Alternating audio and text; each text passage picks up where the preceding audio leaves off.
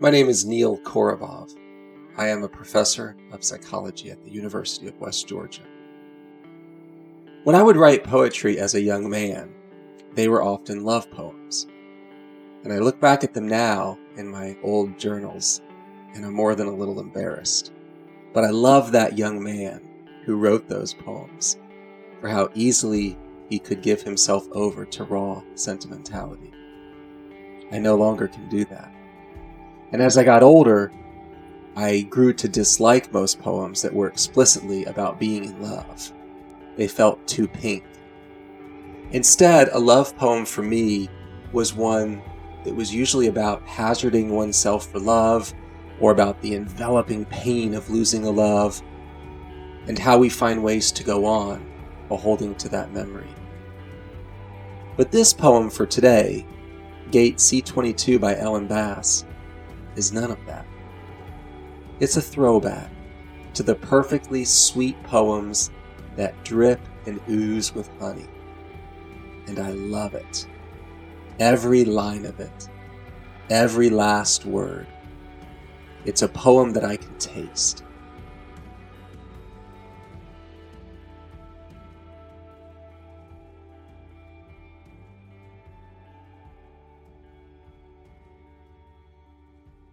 Gate C22 by Ellen Bass. At Gate C22 in the Portland airport, a man in a broadband leather hat kissed a woman arriving from Orange County.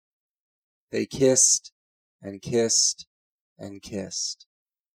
Long after the other passengers clicked the handles of their carry-ons and wheeled briskly toward short-term parking, the couple stood there, arms wrapped around each other, like he'd just staggered off the boat from Ellis Island, like she'd just been released at last from ICU, snapped out of a coma, survived bone cancer, made it down from Annapurna in only the clothes she was wearing.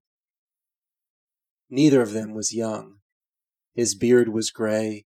She carried a few extra pounds you could imagine her saying she had to lose. But they kissed lavish kisses like the ocean in the early morning, the way it gathers and swells, sucking each rock under, swallowing it again and again. We were all watching. Passengers waiting for the delayed flight to San Jose, the stewardesses, the pilots, the aproned woman icing Cinnabons, the man selling sunglasses. We couldn't look away. We could taste the kisses crushed in our mouths. But the best part was his face. When he drew back and looked at her, his smile soft with wonder, almost as though he were a mother still open from giving birth, as your mother must have looked at you, no matter what happened after, if she beat you or left you or you're lonely now.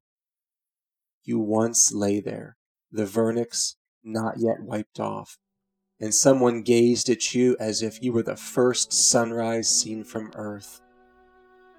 The whole wing of the airport hushed, all of us trying to slip into that woman's middle-aged body, her plaid Bermuda shorts, sleeveless blouse, glasses, little gold hoop earrings tilting our heads up.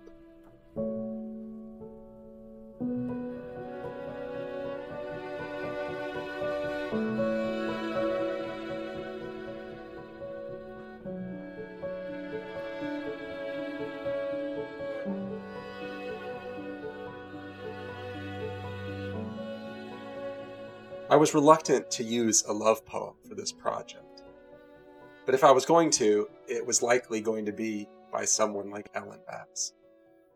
Gate C22 was not the first poem of hers that I had read. The first one was, of course, her very popular poem, If You Knew, which I've quoted from in other talks.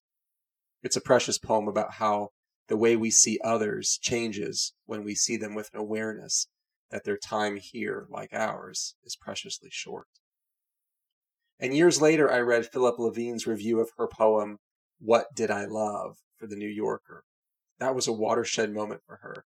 The great Pulitzer Prize-winning poet Philip Levine choosing her poem among hundreds of others as his favorite to feature on the premiere episode of the New Yorker Poetry Podcast.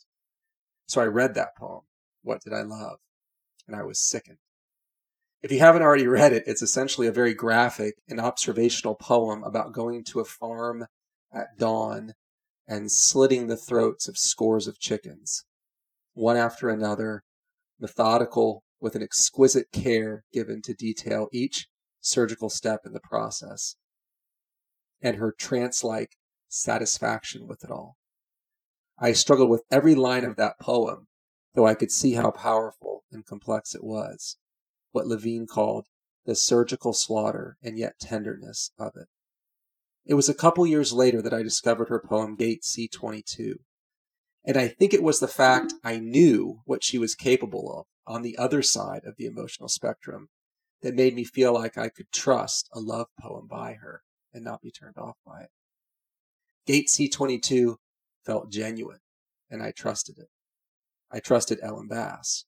And the more I got to know her work and life, the more that made sense. Ellen Bass has been writing poetry for about 40 years.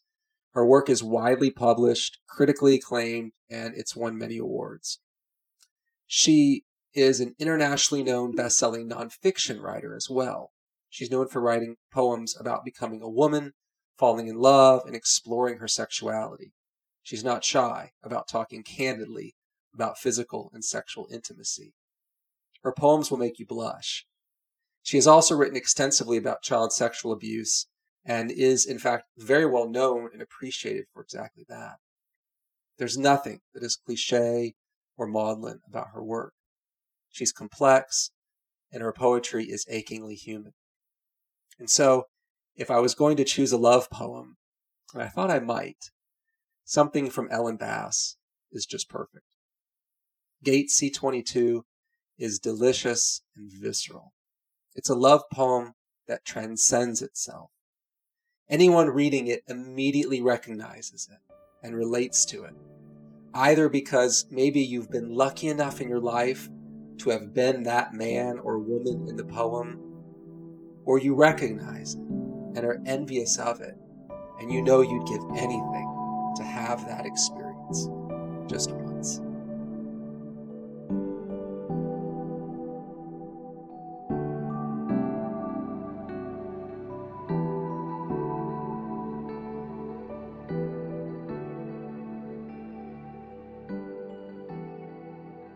Figuring out how to make a love poem like this apropos for teaching was actually easy.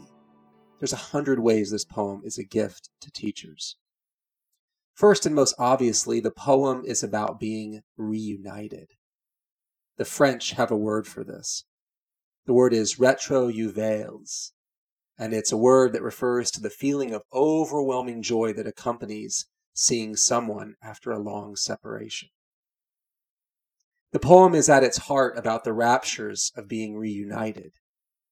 It makes me think of those scenes you see in videos where men or women who have been deployed in the military for quite some time come back unexpected, and you see them sneak up on a loved one, usually a child, and you get to witness the child seeing their dad or their mom for the first time in ages. Or maybe it's a video of them seeing their dog for the first time in forever. These are the most amazing moments ever. I hate them, too, because in a way, you know what's about to happen. And I know what's going to happen to me when I watch it. They're hard to watch, but they're perfect moments in our humanity. You see the child at first in shock and disbelief. They are stunned. And the parent who has returned is smiling and confirming with their open arms and wide smile that it's true. I'm back. This is happening. This is real. And then you see something so precious and unguarded and unrepeatable. You see the child's shock turn into an ocean of joy. But it's not happiness. They aren't leaping around and smiling and cheering. The tidal force of it is just too much. And they usually just fall into their parents' arms and they cry. cry so hard. And then the parent begins to cry. And suddenly the scene shifts. And it's the most intimate and private moment ever. And you feel like you should look away, but you can't. But it's still hard to look at. For me it is anyway. And then, soon the crowd around them begins to cheer and holler. They want this to be a celebration. The intimacy's uncomfortable. And so the child and parent begin to smile and laugh, and then there's happiness. But you can imagine if nobody else were present, that the two reunited would just hold one another, like this couple does in the poem, oblivious to the world. This poem is about how you are swept into joy and exultation when witnessing something impossibly tender and full of emotion, and how that brings a deep release. In reunions like this, there is a sudden death. It's the death of a painful absence, and how the surroundings don't matter in those moments, how the two reunited are transported to some other realm, and you feel strange for watching such intimacy, and you feel like you should look away, but you can't, because witnessing it is so healing. It's perfect, too, that this happens at an airport, where we are in hurry-up mode. It ruptures that sense of a frenzied focus and brings us back to the heart of life. We are often arrested by intimacy when and where we least expect it, and that's probably a good thing. I think our teaching is at its best when it is accompanied by these kinds of moments where we witness two wholly separate things coming together after a long separation, and of the joy and release that it brings. Connections like this happen all the time. They need not be at gate C22 at a busy airport. They can be in the classroom, or in the hallway as you walk into or out of class, or over a meal, or on a walk. Anywhere. I think of these moments as collisions or transformative encounters with those parts of our hearts that live outside of our body. We are certainly changed forever when we collide with our life like this, as well as when we witness it in the lives of others.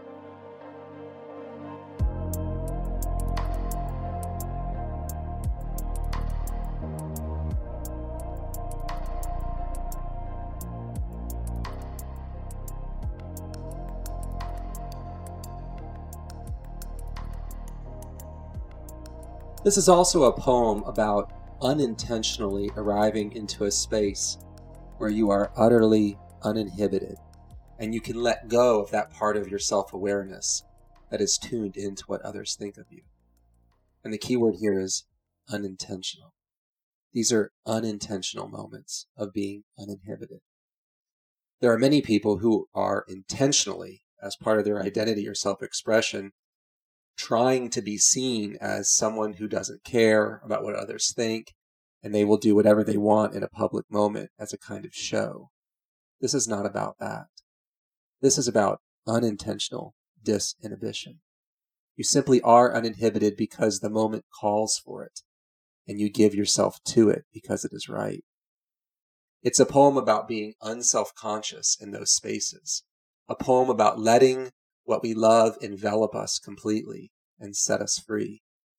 I think there's probably a limited number of true moments in most of our lives where our full hearts and our full capacity for intimacy is on such wild display that we could care less about how we are seen. Existentially, these are important life or death moments, I think.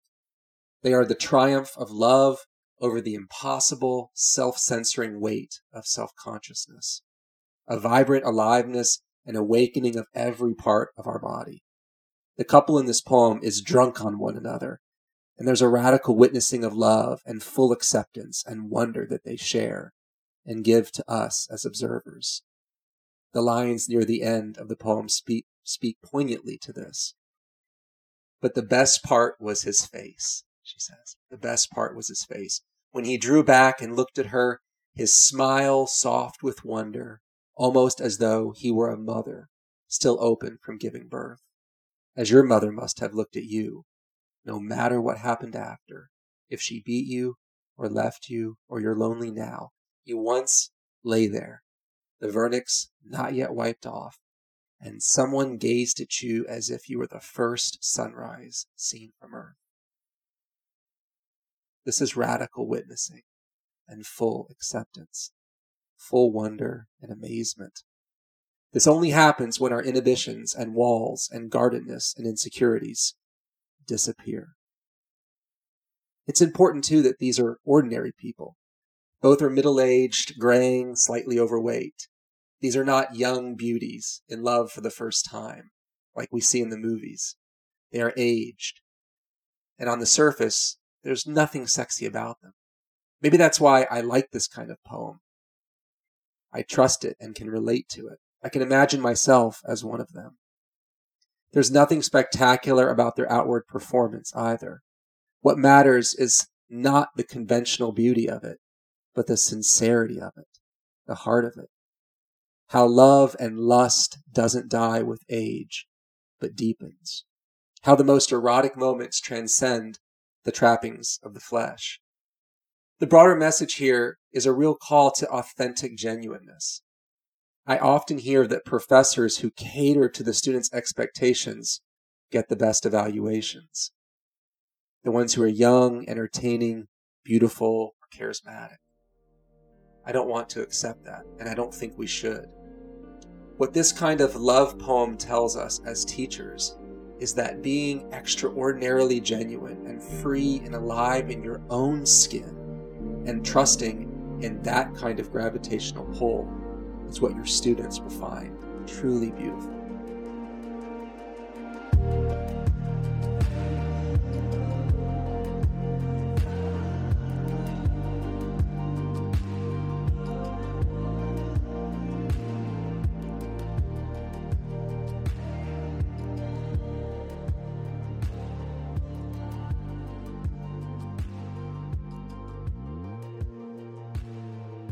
Finally, I think the poem is about how we are seen by others, how we are watched in a non-contemptuous way.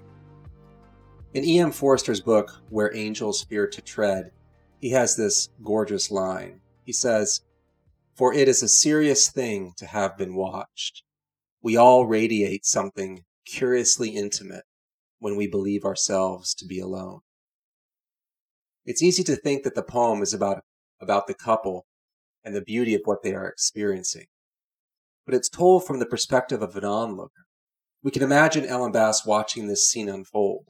She's one of us. We are watching this with her. The couple is lost in each other, unaware and unconcerned with being seen. They are alone and are radiating something for the rest of us. I'm struck here by the quality of looking at someone in the way we are invited to look at this couple, and what it's like to see somebody in a moment when they aren't aware. Even if they know, there's nothing about your gaze that corners them. So the question is this: why couldn't the people in the airport look away? That's a big question here for this poem. Maybe the biggest question the poem asks us to consider. Our inability to look away is not because the couple was intensely making out. It wasn't something vicariously sexual that drew us in. It was their innocence. We can see his face and the way he drew back and looked at her. The wonder in his eyes becomes the wonder in our own. We are invited to see them the way they see one another. In a way, then, they lend us their eyes by allowing us to watch them in a brief moment when they are completely unaware that they're being watched. I think when we truly lose ourselves in the flow of our teaching and our students get to witness it, the same sort of beauty is happening. We are all participants in something truly innocent. We are seeing something untouched and pure and right. When you witness this kind of tenderness, I think it changes you. It does something to your wounds and your hurts. It does to mine, at least. It's hard to explain. You're healed in some small measure when you see someone look at the gift they have been given as if it were the first sunrise on earth, to quote the poem. the pure and utter absence of judgment, and the total presence of sheer delight and love and adoration and acceptance. You are mine, and I am yours, fully. It's no wonder that every onlooker wants to climb into the skin of those two. We are all equally envious and grateful.